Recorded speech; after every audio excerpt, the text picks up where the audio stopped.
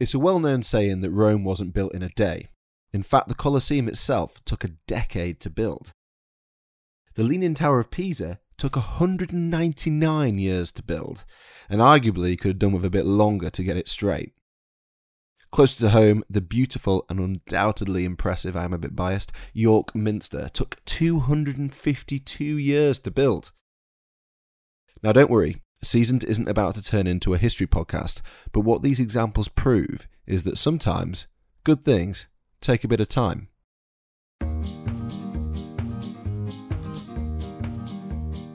In today's episode, the spotlight turns to a burger, which has taken more than 2 months to perfect. I'm not kidding. And after such a long time, it's the moment of truth as we find out if it's ready. They're a very genergenerous proportioned burger, I must say, Charlie. Yeah, you can't go wrong We with are that. in Yorkshire, Dave. Yeah, half pound Half patty. pounder, yep. If you're going to order a burger on a menu, you want a decent patty. And to help us decide, we're joined by foodie legend, one half of the Hairy Bikers. Dave Myers is paying us a visit. You've toasted the bun on the barbecue and now you're brushing it in beef fat. Yeah. That's why I like Well, it. even the lines on the bun are symmetrical. Yeah. Oh, you're clever, aren't you? My name is Tommy Banks and this is my podcast, Seasoned.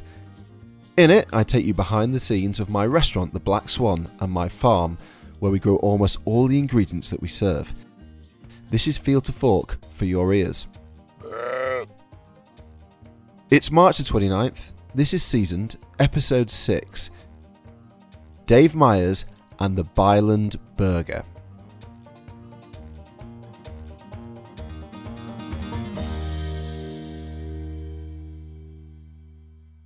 Before we begin, I want to say a thank you to our sponsors.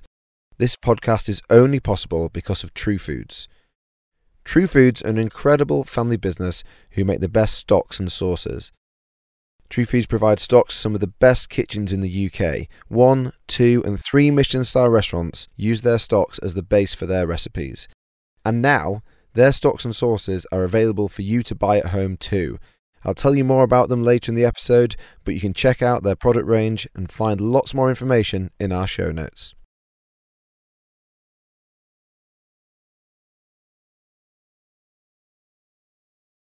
Okay, so there's only one place we can really begin today's episode. I'm recording this on Tuesday the 28th of March. It's 9 a.m. now. I might sound a little croaky because it was about 3 o'clock that we got in last night from Silverstone Circuit, where we went to the unveiling of the new Michelin Guide with my head chefs Callum and Will.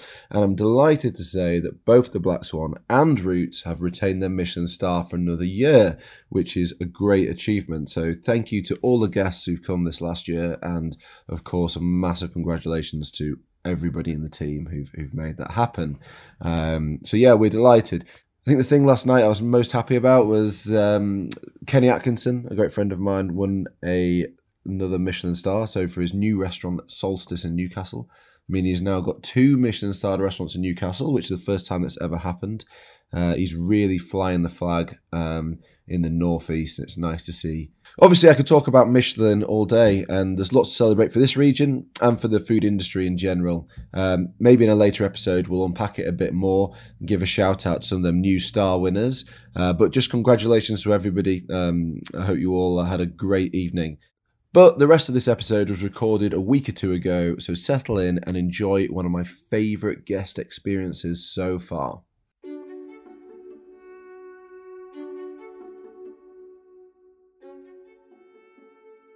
This week, I've been joined by a super special guest. I don't think Dave Myers needs much introduction. He's one half of the iconic Hairy Bikers, and he's been on our TV screen for decades. Together, they've written more than a dozen cookery books and come up with hundreds, well, probably thousands, of brilliant, tasty recipes. Morning, Dave. Welcome to the Black Swan. Before we get inside, let me show you around. Oh, thanks, Tom. Thank you.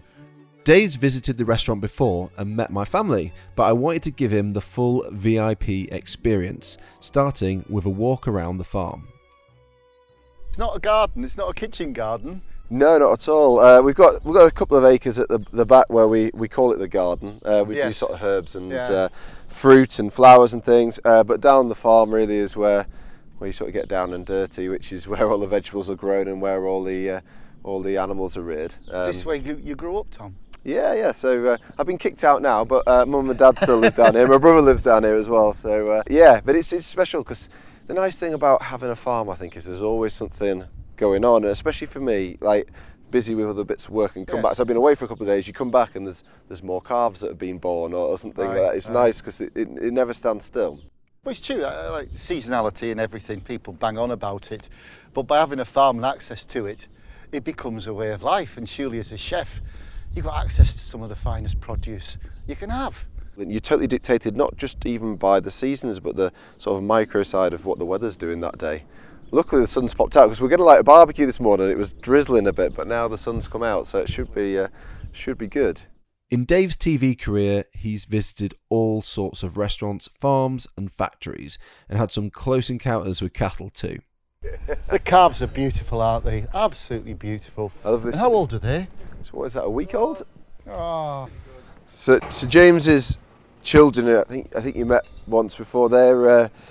They name all the animals. Yes. So all of the male ones especially. So they're all named after boxers. So he's AJ, Anthony Joshua the bull. Yeah. That's Frank over there.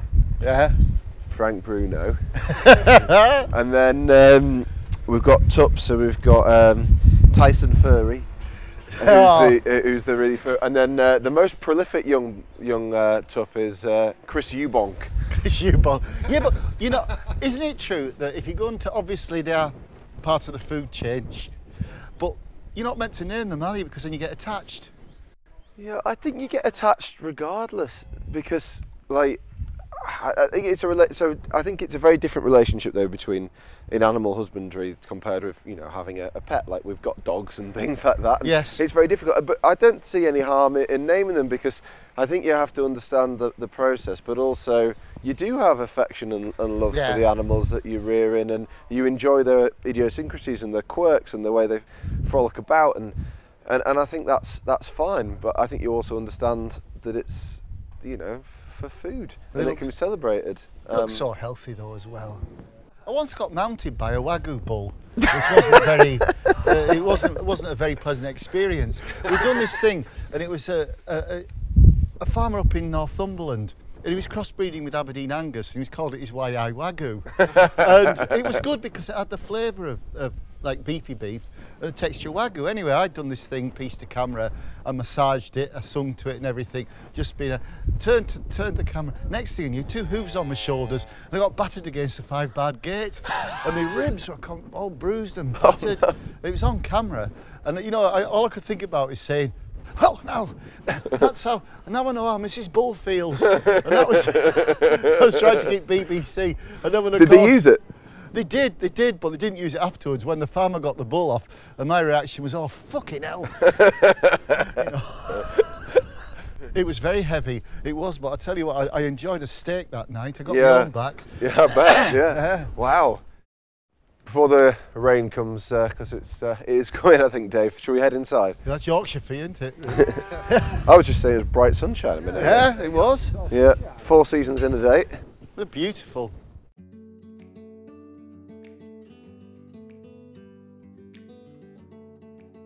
I'll be back with Dave in just a minute, but last week I told my farm chef Dickie about our latest venture, a pub. We plan to open a fairly traditional English pub, serving brilliant food. It's a departure from what we normally do. There's no 13-course tasting menus, but there will be pub classics elevated with our brilliant produce and techniques.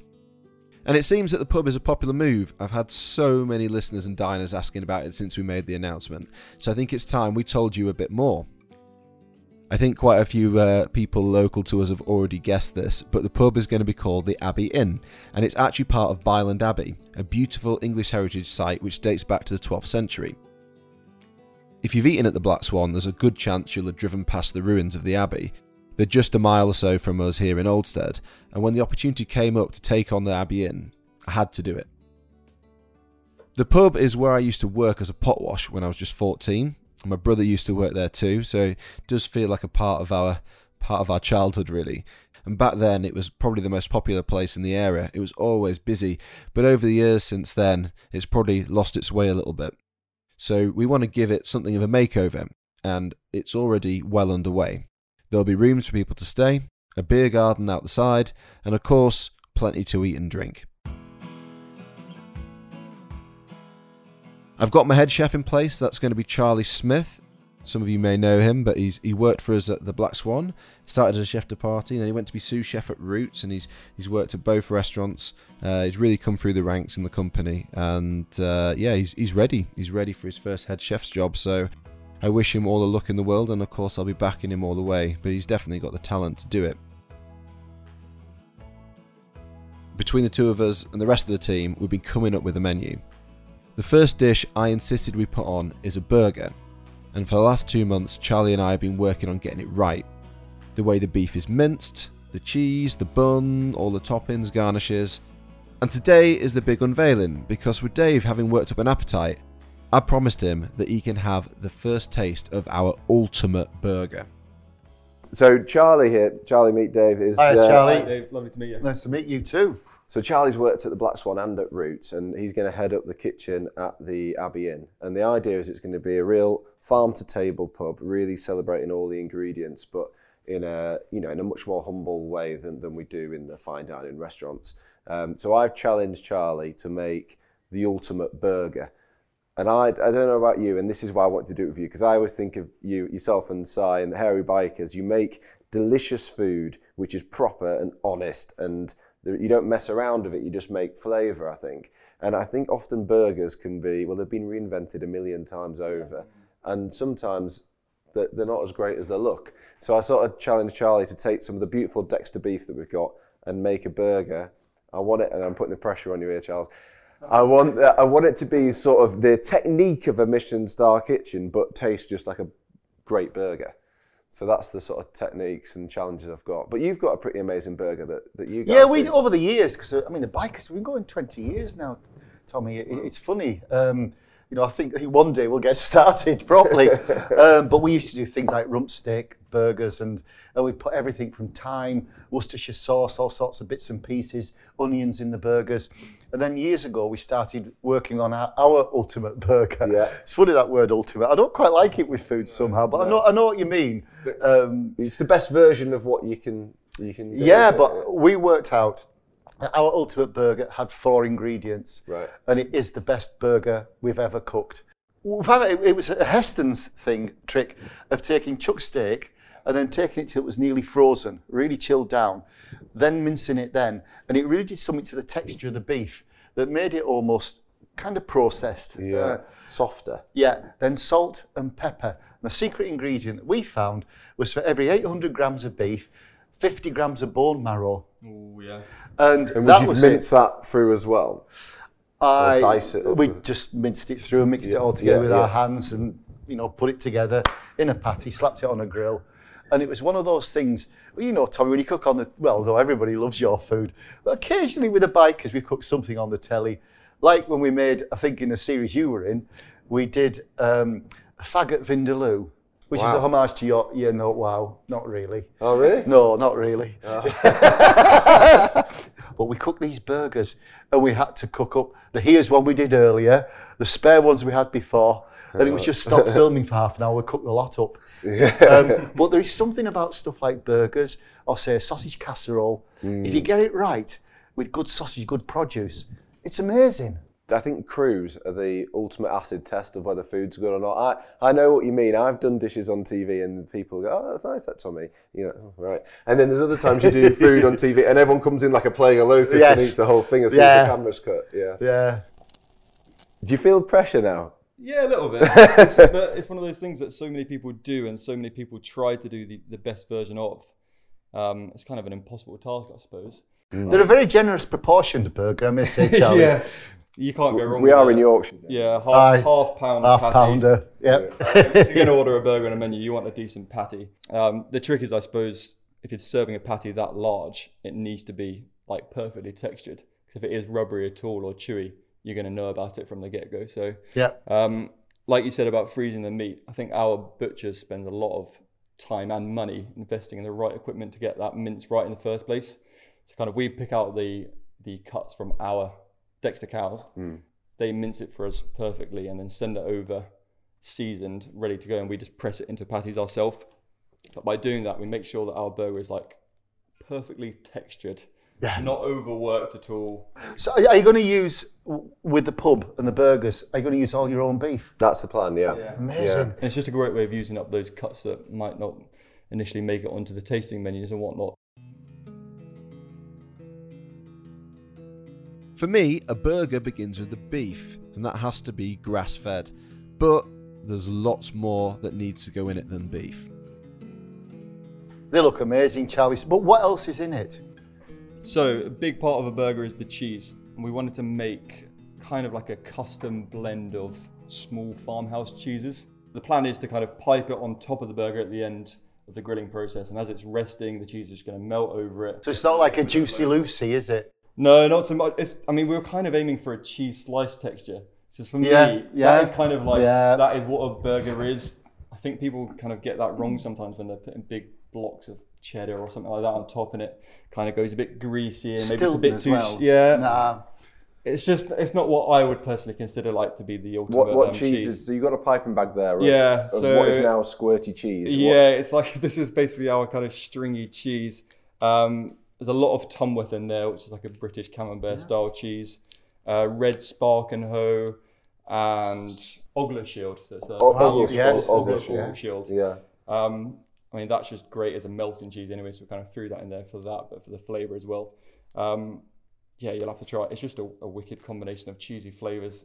And when I went into it, I had no idea how it was going to taste, but it tastes pretty amazing, I think. It's just like, you get all the best bits of all We'll be the those judges cheeses. of that, Charlie. This cheese is something else. Honestly, after we finished recording, our producers were eating it straight from the piping bag. Disgusting. What's the rest of the condiments? Anything you're less confident about? I mean, they're all here for a reason. That's like so it's the trimmings of the salt-aged beef that we get from our butchers. So you're going to use the fat to sort of brush on the burger? That is purely just going to be spread onto it, and then as it's grilling, we'll just keep topping it up. So those kind of little bits of meat on the outside are getting all crisped up, and it's just a beautiful flavour from the aged fat. I've got some rosemary and thyme in there as well, just to kind of get those flavours into it. Why not? Here we've got like a smoked bacon and chicory root jam.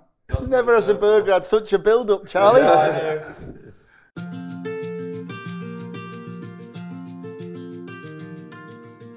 So you got some onions? Yeah, these are, when it comes to the right season, we'll be using our own sensu onions. And we've just fried them quite hard in bone marrow. It's actually smoked bone marrow that I've used. Bit of mustard. That's just some Dijon mustard, which is fairly traditional. Charlie's always pretty slap-handed with his mustard, I find. So yeah, watch out. It'll be. This is a fermented ketchup that Chef Dickie Lad makes for us in his Palace of Preserves. That's a really unique, cool product. Wow. So it's the tomatoes from the end of the season, and all the tomatoes, whether they're underripe or overripe, we ferment them all, and then it all gets cooked down into a tomato ketchup, which we use on the breakfast at the Black Swan, but it's going to soon be the burger ketchup. It's just So an unbelievable product, isn't Like it? a sweet and sour tomato ketchup. Wow. And then these are some of our own gherkins. So we grow our own cucumbers. Some are like the bigger, uglier, gnarled varieties. Always get left over, and we just kind of Make your own brine and pickle gherkins. them. It's a big part of what you do, isn't it? Fermenting and pickling here.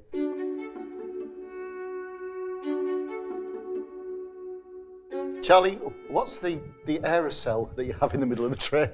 This looks really fancy, but it's actually just a vinegar infused with like old roasted tomatoes. But why is it in a squirty bottle? It's in a squirty bottle because we're going to be seasoning our lettuce leaves with it. Just so you get like a fine mist of season. Exactly. Why not? And you don't want to eat an unseasoned lettuce leaf, so it's just our way of being able to get that bit of dressing on Or a there. soggy lettuce leaf at the same time. Oh yeah, absolutely. That lettuce leaf's got to be perfect. A perfume bottle spraying a spritz of, what was it? Over the burger might be a tad over the top, but I like the precision. In fact, I love it. Right, shall I go and get these on the grill then? And we can have a taste. The anticipation is really... Yes, that's quite a build-up. Charlie will be cooking most things on open fire at the pub. So to give Dave a true taste of the burger, he's fired up a little barbecue outside the farmhouse. 15 minutes later, he's back with some beautiful flame-grilled beef patties, all ready to serve. It smells amazing. I tell you what, you're a very talented man to be able to cook that outside in the rain. In the pouring rain. All right, the build. So what are you doing now, Charlie? I'm just giving this another little brush in the infused beef fat. You've toasted the bun on the barbecue and now you're brushing it in beef fat. Yeah. That's why I like Well, it. even the lines on the bun are symmetrical. Yeah. Oh, you're clever, aren't you? The layering of the burger is so important. I want textures, flavours, all balanced. It has to eat well, and of course, like, it can't fall apart. So many burgers fall apart. No pressure, Charlie. So go on with a healthy amount of this smoked bacon jam. That is a healthy amount of smoked bacon jam. It looks fabulous, mate. It really does. Your cheese does look like, I don't know, I'd call it almost like American cheese, the way it's just sat on top of there. Yeah, but whereas the American cheese is probably 2 molecules away from plastic, it's really good Yorkshire cheese, isn't it? That's the trick. It hasn't split at all nicely emulsified still. Spritz the lettuce. A little bit spritz into Yes. Oh, yeah, that's a bit of me, that. It's just so juicy as well, isn't it? I've eaten over 30 burgers over the last few weeks as this recipe has evolved, but this really is about as good as it gets. I'll put a picture online, but I think it's pretty stunning. No, I think the ultimate burger. I think it justly earns that title. Banging burger. brilliant. A brilliant burger. Ultimate burger, banging burger. Well, we've actually decided to call it the Byland burger after Byland Abbey, which sits across the road from our new pub. I cannot wait to have it on the menu and to hear what you guys think of it. Later on, I'll sit down with Dave and chat all things food and the Hairy Bikers. But first, it's time for a word on our sponsors. If you're a regular listener to Seasoned, you'll know all about True Foods, our headline sponsor. True Foods make the most incredible stocks and sauces that are not just used in Michelin-star restaurants, but you can get them at home too. They're a wonderful family business, and I'm absolutely delighted for the Mitchell family and everybody at True Foods, as this week they have signed an amazing deal to be an exclusive supplier to Waitrose. So you can now buy True Foods stocks and sauces in your local Waitrose. So head out there and get them. Or of course, head to truefoods.com and use the code SEASON10 to get 10% off your order just for listening to the podcast. Thank you for your support. So this is the part of the show where I talk about a small producer or something interesting. And I want to tell you about a little project that we've been working on for the last year or two. So that's called Banks Brothers Canned Wine. So I know wine in the can sounds a little weird to some people, or some people might be totally on board with it. But how it came about was in lockdown in South Africa. The government in South Africa stopped them from being able to sell alcohol. So a lot of our friends out there who we've been buying wine off for years and years were no longer able to sell it. And it came around to the next year, and people were literally pouring wine down the drain in order to fill their tanks with the next year's harvest. So trying to be entrepreneurial, but mainly not wanting to waste any wine, we got tank samples sent across to the UK on a plane, and me and my brother just sat and tasted all the wines. It was a very, very difficult job, and liberated some of these wines and brought them over to the UK. So we would buy whole tanks of delicious wines, and we found a mobile canning line to go straight to the vineyard in South Africa and can them, and then ship them across. So, it's been a really fun project. It's been great to help out a lot of our South African friends. Cans are so much more sustainable than bottles, lighter, easy to ship, infinitely more recyclable. And I just like the way we're breaking down boundaries in fine wine. Some of these wines have been like on our wine list at 70 quid a bottle, and they're like £6-7 a can. If you're interested in canned wine, and fine canned wine at that, check out banksbrothers.co.uk.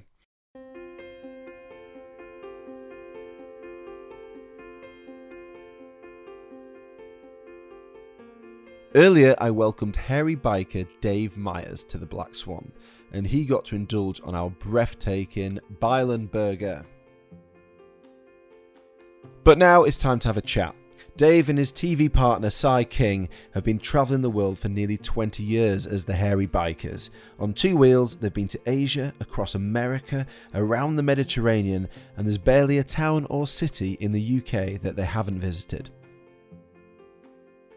But I started by wanting to know what's next on the Hairy Bikers menu.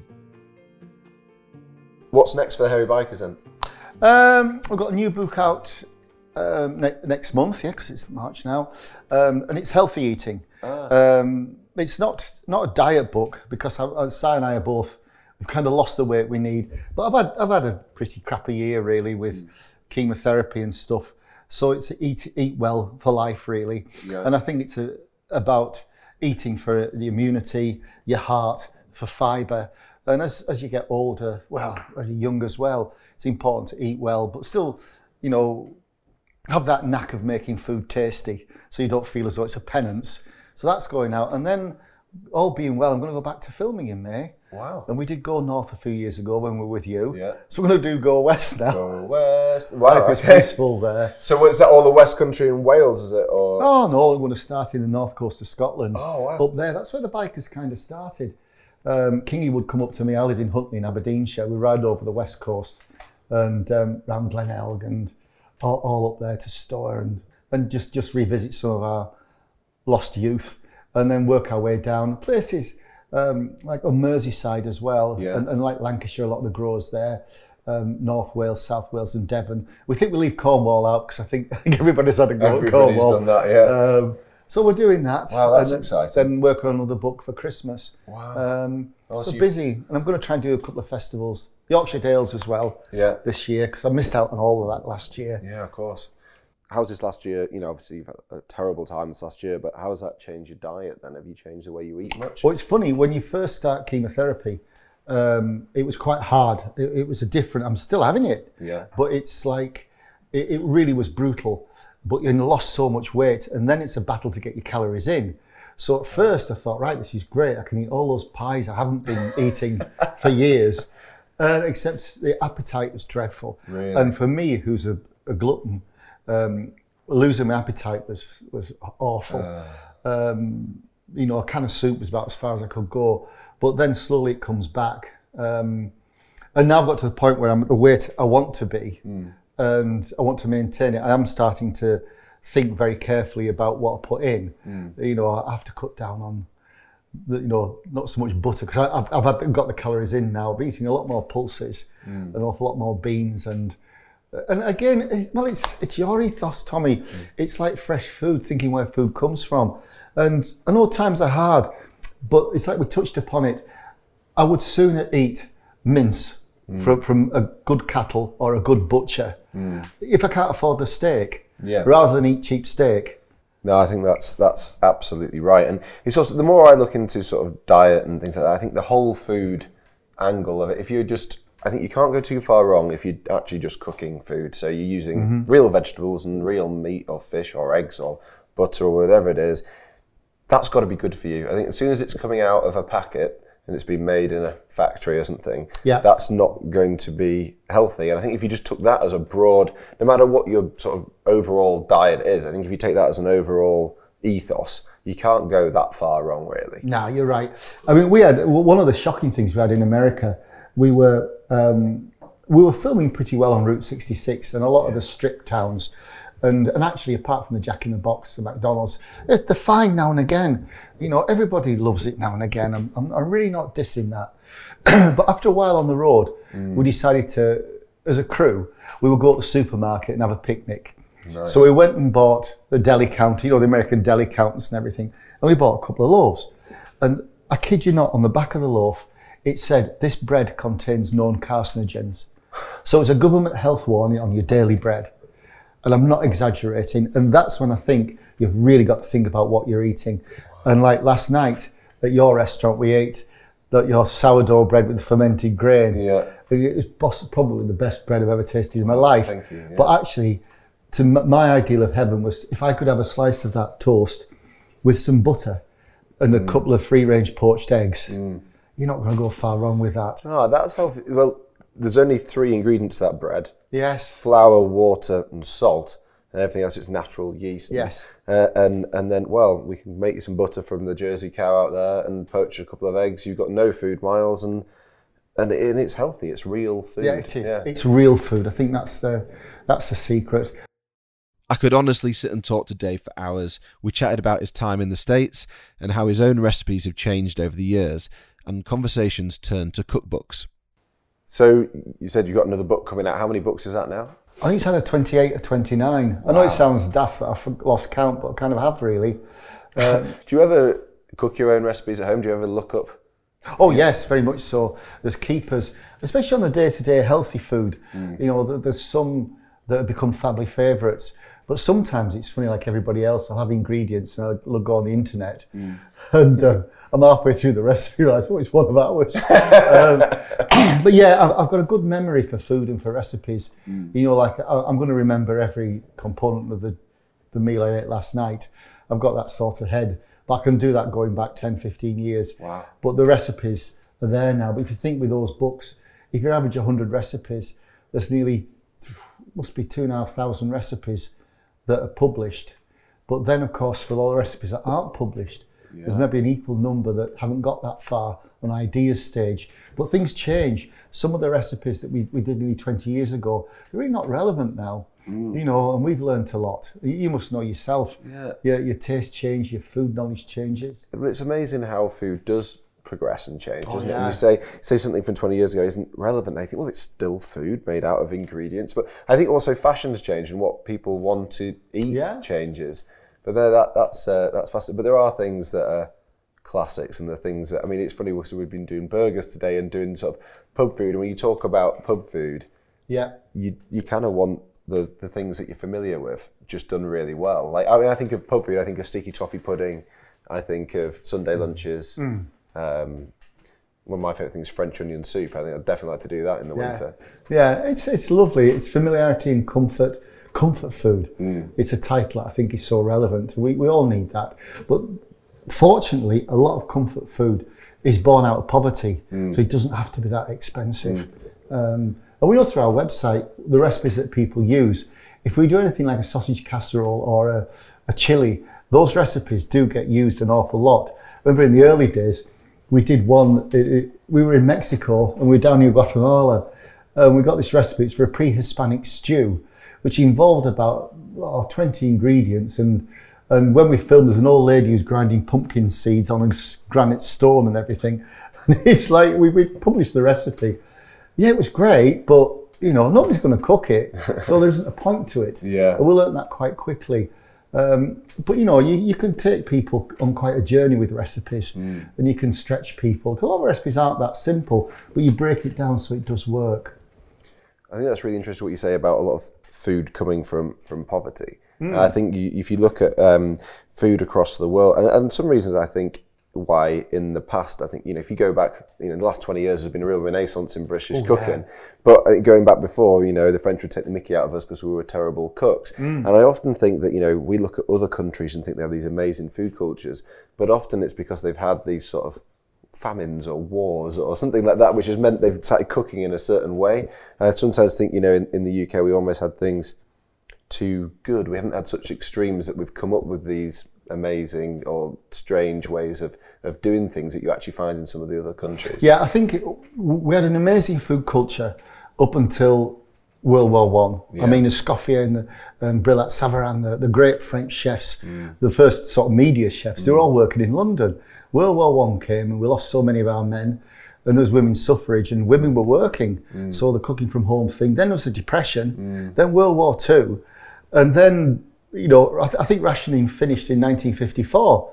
So knock on a decade after that to get over that. You're talking about 60 years, really, where we weren't terribly prosperous in this country on the food front. And then the 60s, by God, like the food I grew up with as a child is appalling. And, you know, we really embraced what we call plastic bread and, you know, powdered soups and, you know, it was dreadful. And it was only really like the 90s, that's with people like the Roux brothers coming in, that we started to get more involved in the high end of food. And I think recently, you know, we're going back to our roots, aren't we? You know, so that's almost the opposite of what I said, but I think you're absolutely right. The effect that the World Wars had on British food probably knocked it back almost half a century. Yeah, I think so. But when you go up to, like, a few years ago, we're filming in Calabria and Puglia in Italy, and the cucina povera, the poor people's kitchen. By God, it's good. It's so simple, but there's some magic there. We call it like culinary homeopathy. I mean, we were with a chef, and he was making a dish. It's that pasta dish with chickpeas, and there was half a clove of garlic. And you think of Italian chefs putting so much garlic in. It was half a clove, and no, enough. And I don't know what it was. It was so tasty. There was a magic there. And I think if we could all eat like that, we'd all do very well. You know, the occhietti with the turnip tops. The little ears. Yeah. Just unbelievably good. Recipe writing is difficult because you know how to do it, but it's how you explain it to somebody who doesn't know. And I always find that's where I go wrong. I'm too sort of blasé and you've got to be so exponential. I mean, we had one complain because his wife he'd gone home and his wife had made a pie and she was rolling an egg in its shell on the top.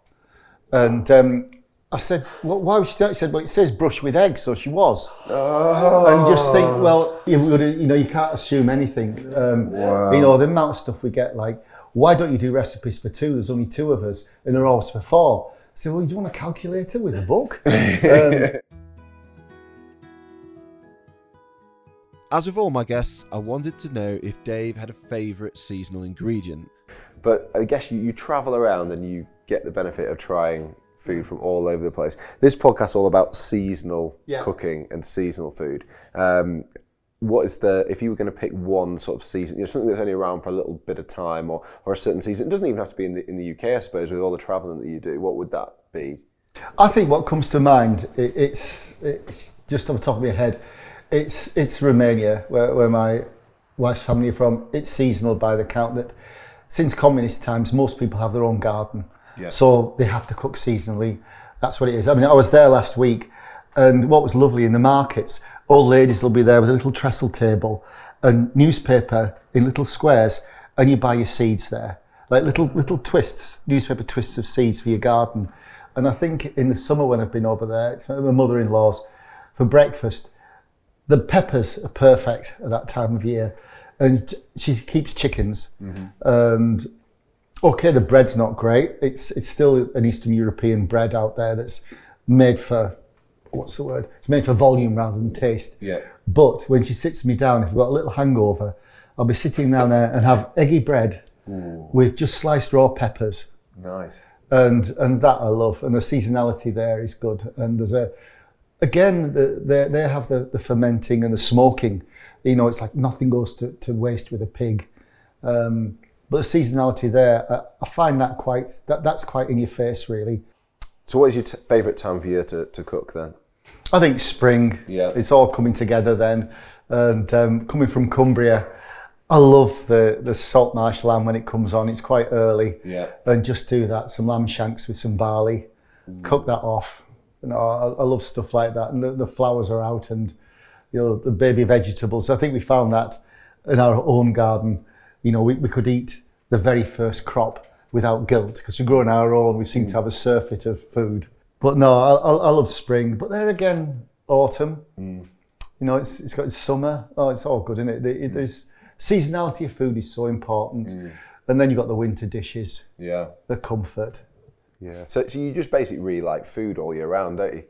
Oh yeah, I was a greedy child and I'm still a greedy man. Now I've got my appetite back. Oh yeah, no, I love food.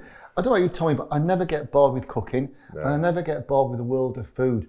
Like at my age, I'm 65 now, but I found out that world has expanded and there's still so much more I want to learn and to eat. And, you know, I'm coming to places like the Black Swan.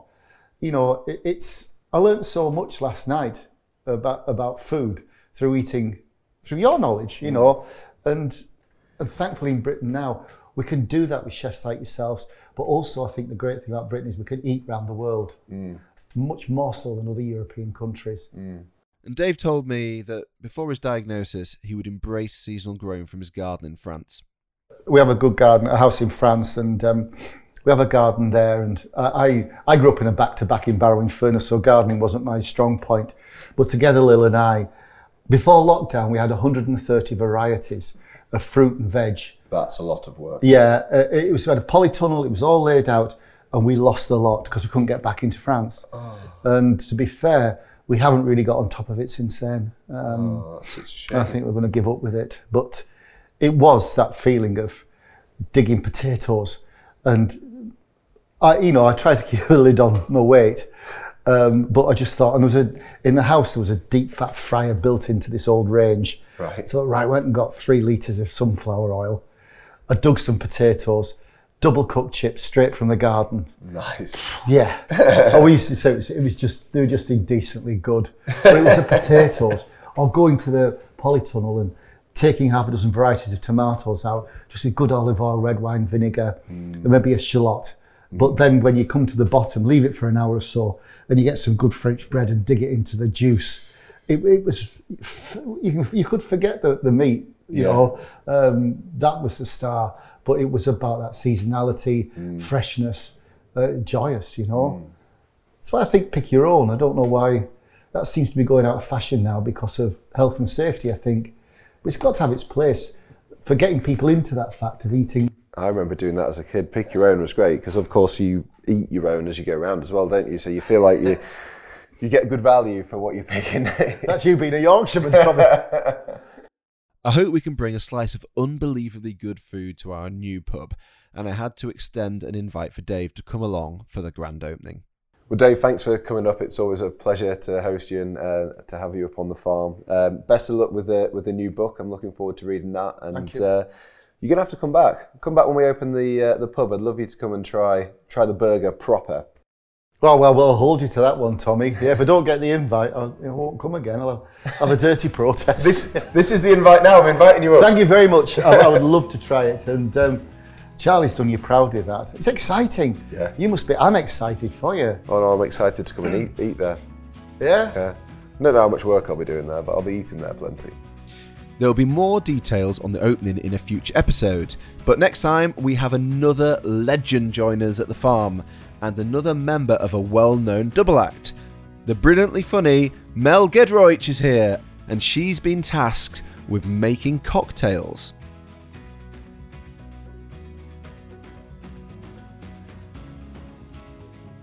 For more information about Seasoned, check out my website www.tommybanks.co.uk or check us out on social media.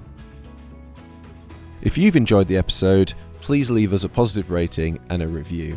It would mean an awful lot to me, and it really helps to support us and get this podcast off the ground. Most importantly though, tell your friends, tell someone else you've enjoyed it. Maybe they'll join us on our journey too. Seasoned is a What's the Story podcast. It's hosted by me, Tommy Banks, and produced by Darryl Brown and Sophie Ellis.